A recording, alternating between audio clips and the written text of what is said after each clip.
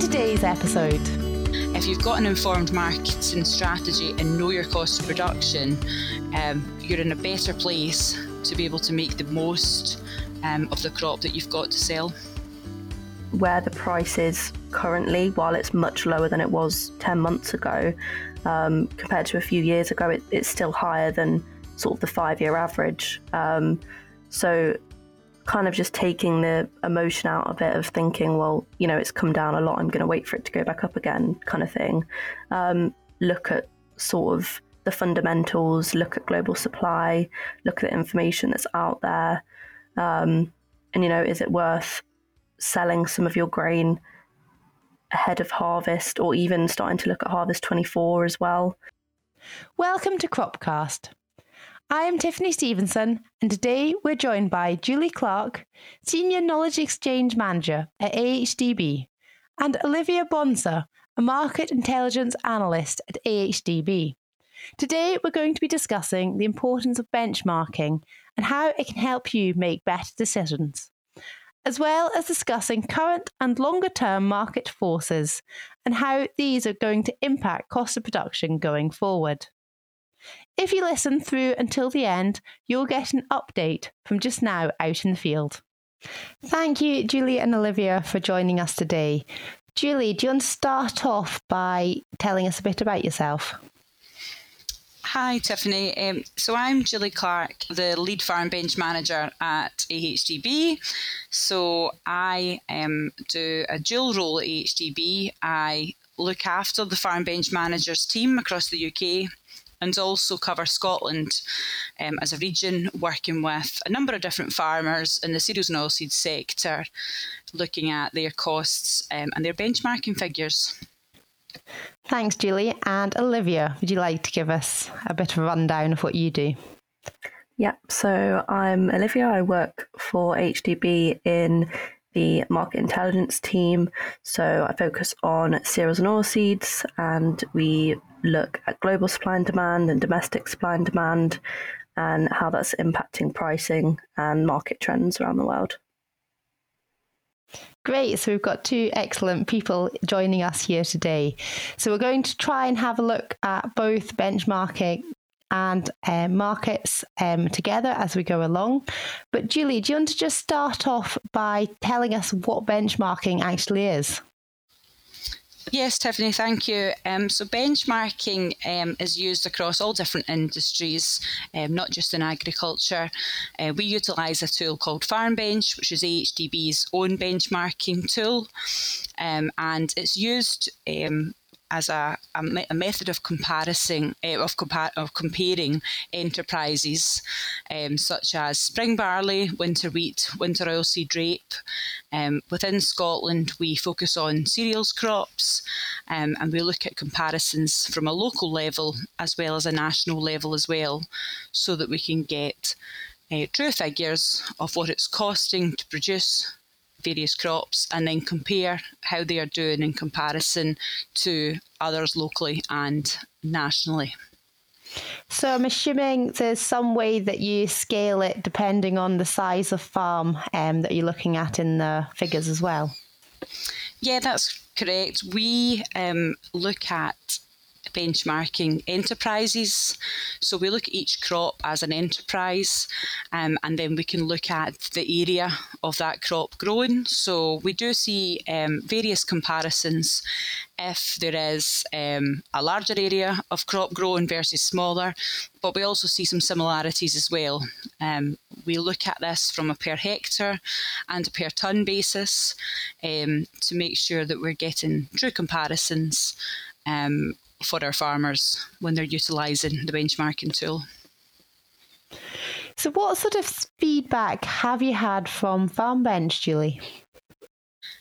So we collate feedback from our group members after they've attended their winter group meeting. And what we're seeing is that over 70% of people are making clear changes to their business and the way that they grow crops after utilising Farm Bench and attending the group meetings. Some of these changes include taking a closer look at those overhead costs and thinking about spending going forward in terms of investment in kit or in property on the farm. And also looking at rotations, comparing to others in the group and looking at growing more profitable crops versus crops that maybe aren't as profitable due to weather, location of where their farm is. So I think having the opportunity to share their information with others, share the figures, it gives them real confidence to see exactly what's working in the area and what other crops they could grow in their rotation moving forward. Olivia, do you have anything to add about benchmarking? Yeah, I mean, I think definitely from a market's point of view as well, benchmarking can be quite good to calculate your costs and figure out maybe your break-even points and compare your costs to others. And, especially in the last couple of years when prices have been very volatile, it's important to sort of map out your costs and compare yourself to others in the industry as well. So I think it can be really useful for that and to find a good grain marketing strategy as well. So Olivia, why is it important to understand the market which you're going to be selling into? Well, especially over the last couple of years, markets have been very volatile. We've gone from normal levels a couple of years ago to the peak that it reached in May 22. And now we're sort of on a downwards trajectory again. And in a way, the important thing is how that cost relates to your inputs and what margins you can make on that. So, Julie, over the last couple of years, you have had a number of benchmarking groups. How did you find it changed when the prices and cost of inputs reached their peak? What differences did you see? So I think up till this period, Tiffany, we've been relatively lucky and not seen the full impact of the cost rises for the harvest of 2022. However, we are going to see that full impact in 2023. So across the figures that we have in Farm Bench, we did see a rise of costs of about 13% from the 2021 to 2022 harvest. But forecasting where we're at in terms of the input costs, obviously there's been huge rises in things like fertiliser, fuel, machinery. So we're expecting to see closer to 30% rise in costs from 2022 to 2023. I suppose what this is telling us is that, we have to play the markets a bit better as an industry. And I would say personally from the groups that I work with across the country, people are working on marketing strategies and looking into that in more detail. So they are getting that bit more for their crop due to the cost rises that are coming thick and fast. Yeah, they'll definitely be needing the slightly higher prices where they can achieve them after those cost increases. So, Olivia, whilst all those costs were going up, what was happening with the markets? Yeah, so generally over the past sort of 8 to 10 months, there's been a downwards trajectory. It's quite a bearish market at the moment. Very competitive Black Sea supplies coming onto the market. Russian grain is very competitive at the moment. Global demand is quite lackluster. It's not just the UK that we're having economic issues and cost of living crisis. China, for example, struggled economically as well. So global demand's down quite a bit. And also as we head to the new season, we're expecting quite ample crops in the Northern Hemisphere. So generally it's quite a bearish market at the moment. And obviously in relation to those high input costs, it's quite difficult with grain prices coming down, but input costs being up at the start of the planting season. So, it's quite challenging at the moment. Yeah, it definitely has been challenging. Well, hopefully with the cost of production hopefully coming down a little bit going forward, it might balance itself out a little better. Yeah, so actually, earlier today I was looking at the latest fertilizer prices. So, fertilizer prices for May, the HDB released earlier, I think we're down about 46% from the same time last year. And obviously, it's the time of year where a lot of farmers are buying quite a bit of fertilizer. So, it'll be interesting moving forward, seeing how those input costs that are now decreasing a bit impact us further ahead as well. Definitely going to be an interesting period coming up as well. So, Julie, the people who have been doing benchmarking, what changes are you seeing them make on their farms as a result of the benchmarking? So we've already touched on marketing strategies, and I think that's one that's been a bit more popular in the years past. But what we've looked at mainly is those overhead costs, and that has been the kind of key driver of people thinking about their machinery replacement policy, how they can better utilise fuel, weighing up utilising contractors versus buying new kit, because like everything else that's risen, prices of tractors, implements, combines have went up over the past few years as well, quite significantly. So we've did quite a bit of focus on looking at machinery as a whole, and I think fertiliser and nitrogen use is going to be that kind of key driver for this year because of the large prices that were paid for the fertiliser that's utilised for the 2023 harvest. So, Olivia, how are the markets currently looking with harvest just around the corner? So at the moment, the short-term sort of trajectory is expected to remain quite bearish. We've still got those Black Sea supplies coming in that are very competitive. However, it is quite volatile at the moment. So, tensions have been rising. You might have seen the news about the dam destruction. That might impact farmers as well in terms of irrigation in Ukraine. So we are getting sort of snippets of bullish news regarding the Black Sea situation. But ultimately, the fundamentals, supply and demand, are for a quite bearish market. So, for example, as we're approaching harvest in the Northern Hemisphere, US crops, US wheat specifically, is expected to be quite a big year, even though they've got drought issues in some key producing areas, because their planted area saw quite a big increase. We don't think that there's going to be a huge impact on output from the US. And in terms of the EU as well, the EU wheat's looking quite good at the moment. There aren't any major concerns with weather or anything like that, apart from further in the south. So Spain, Portugal, parts of Italy are struggling slightly. But generally, the outlooks for quite plentiful supply for harvest, and global demand as well. It's quite lackluster at the moment. So definitely something to watch. And domestic wise as well, we're expecting to be heading into the new season with quite a surplus of domestic feed wheat. We had quite a big harvest last harvest 22.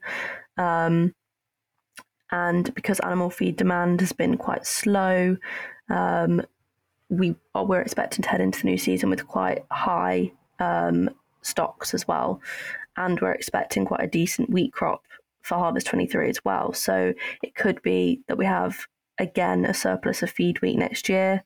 There are some slight concerns that we'll struggle more on the milling side of things. So it could be worth considering that milling premiums might be a bit higher next season. But yeah, generally quite bearish at the moment, apart from those premiums. Potentially malt and barley premiums could be quite good as well. But we will know more when we know exactly what area we've got as well. We've got planting and variety survey coming out in a few weeks, which should give us some more insight into areas, what we can expect from supply from harvest 23 as well. So there's lots of things to watch, but I think the general takeaway is that it's quite quite bearish, both domestically and globally at the moment. So it's looking like it might favour either those that have managed to keep their cost of production quite low, or those who are looking to go into a premium market. Yeah, so I think, on the wheat side of things especially, it's going to be quite interesting to see whether those that have gone for the milling premiums, spent a bit more on fertiliser and so on, will be better off than those who have either chosen to stuck with feed wheat, but they've got lower cost of production. It's going to be quite interesting to see whether those premiums are strong enough to have kind of made it worthwhile spending more on fertiliser, if that makes sense. It definitely sounds like Julie's going to have a lot of fun in the benchmarking groups over the winter once we find out how it plays out. Yeah, I think we're going to see a bigger range of figures across the groups than we've seen previously, just because of variations in pricing of fertiliser. There will be some people that still bought relatively well in comparison to where the highs of the market were, and then there'll be people that paid that top price for fertiliser, which is a bit frustrating when the market's now coming back down again. So I think we'll see quite a variation there, and I think, looking at some of the budget figures, fertiliser is going to be the biggest cost, taking over the power and machinery that we tend to see, and we've seen for the last however many years. So it'll be interesting just to have the conversations around how people have utilised that inorganic fertiliser and whether they've looked at alternative types of nitrogen going forward to try and cut costs, but not necessarily reduce yield. Julie, for the people that you have seen that do go and think about selling a bit quicker, do you usually see a difference in the results in the benchmarking or not? I think those that make informed decisions on their marketing tend to have a better return at the end. Not a huge amount of return, but because they have been benchmarking, some of the groups that I'm working with have been benchmarking for almost 10 years now. They're really confident in knowing exactly what it's costing them to grow a crop, and are also utilising farm bench as a bit of a budgeting tool. So they're forecasting forward exactly what it's going to be costing them and have their input cost to hand. So therefore they can then make that decision based on where the market is and whether that net margin is going to be enough for them. So if you've got an informed marketing strategy and know your cost of production, you're in a better place to be able to make the most of the crop that you've got to sell. So making the most of it, you're saying some people know all their figures before they've gone and spent the money, which is great. How far in advance are you seeing people starting to benchmark? Are they already benchmarking the 2024 season just now and potentially thinking about selling like Olivia's suggesting? So, as I mentioned, we do a bit of budgeting with farm bench, and we would tend to do that early in the new year, looking forward to the 2023 harvest. That's what we did this year. But we do have people that are, buying fertiliser at the moment and are selling forward to 2024. One, to obviously help with cash flow, but two, to obviously, knowing now what they've paid for that, which is going to be one of the highest input costs that they've got in their crop production growing costs. So knowing that cost now, and then looking at the markets forward and thinking, well, I can sell a certain percent to cover that. So again, thinking about cash flow as well in the business. Sounds very sensible. Olivia, just thinking about markets, are there some longer term factors which you're beginning to see are going to be coming through and may influence us over the next, 2, 3, 5, 10 years in the future? I think it's quite difficult at this stage to sort of look years in advance. I think especially, the last couple of years that we've had, I don't think you could have foreseen that wheat was going to reach the prices that it did, sort of thing. The last year or so, we've been guided more by but largely by geopolitical factors, rather than just the fundamental supply and demand. So obviously we're monitoring what's going on in Russia and Ukraine quite closely. We don't know what's going to happen there and what's going to happen with the grain corridor and how much grain we can get out of Ukraine going forward. But yeah, I think generally it's quite soon to look sort of 5-10 years ahead because you don't know what's going to happen, geopolitical wise, especially.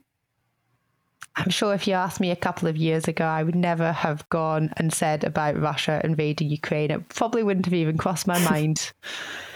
No, exactly.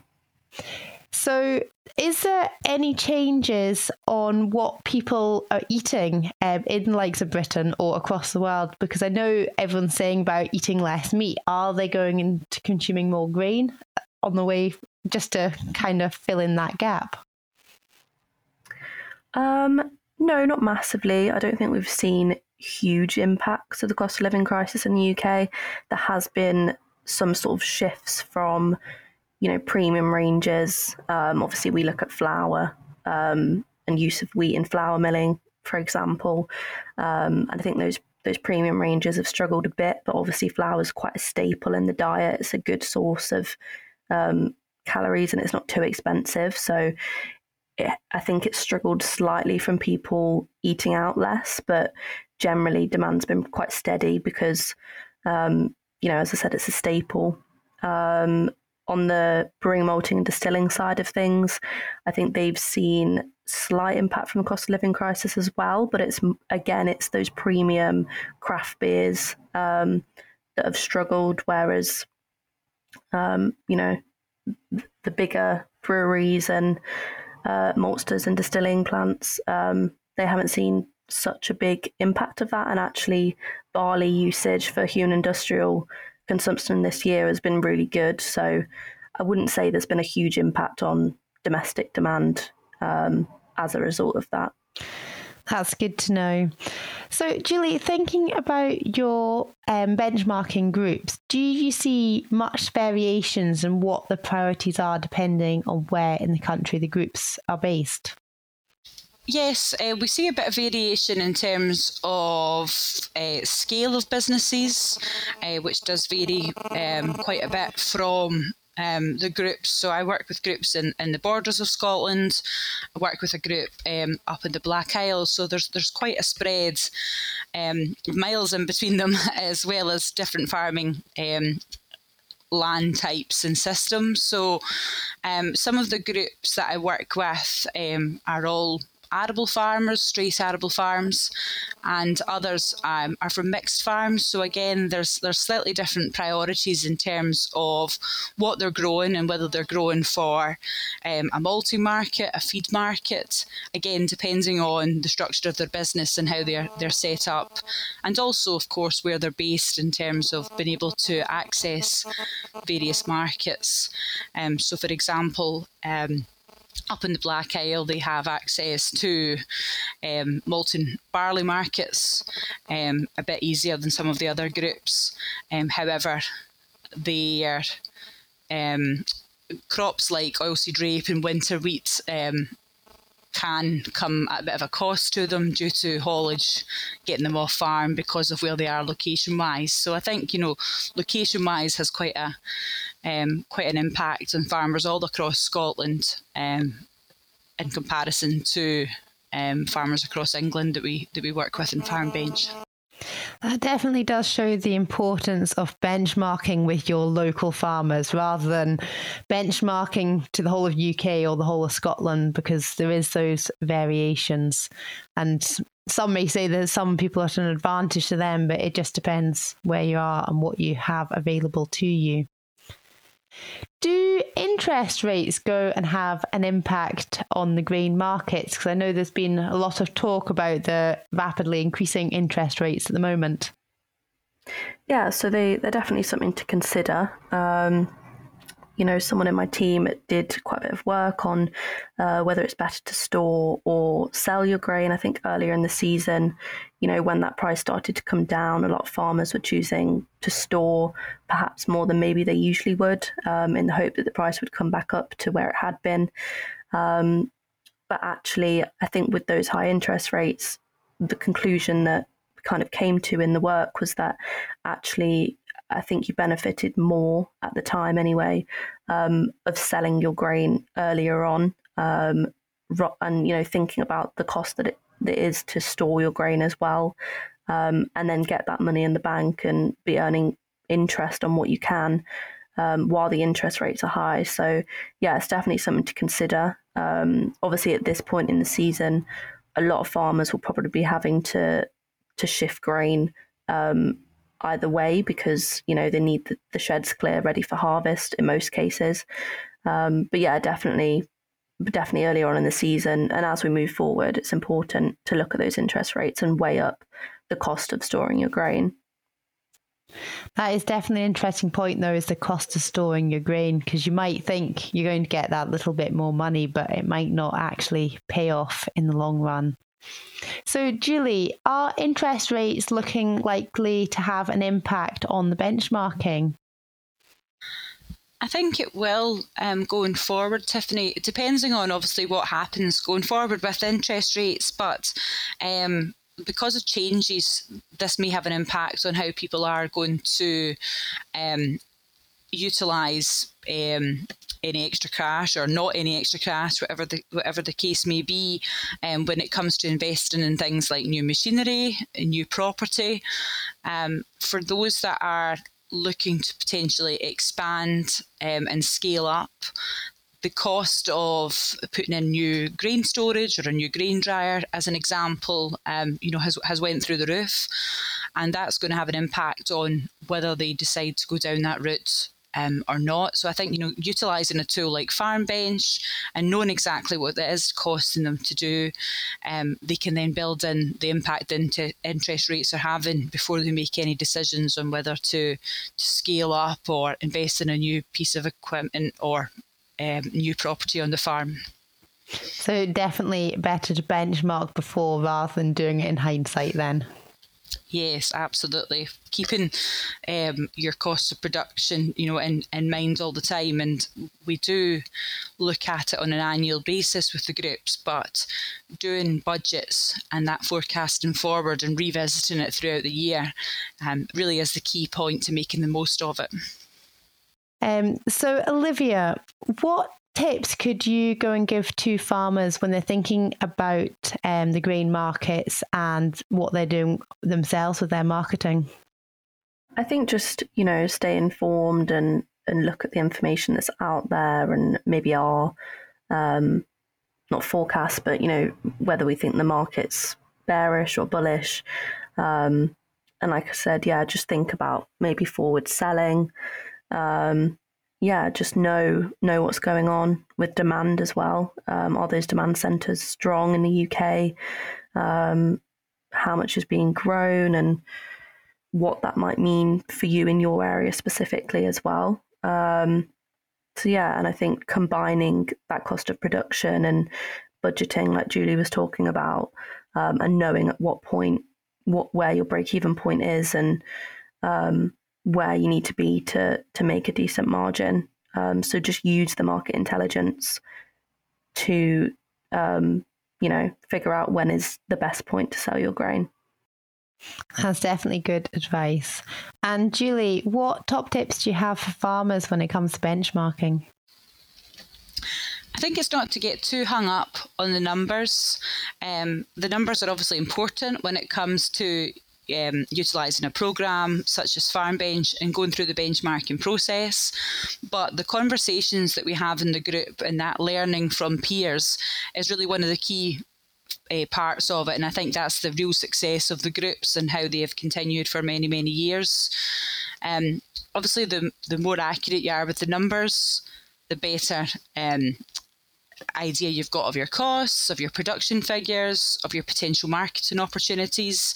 But I think as an initial or introduction to FarmBench, it's important not to get too hung up on those costs, and utilise the expertise from farmers in the surrounding area and for farmers in the group to hear their experiences and learn from that as well.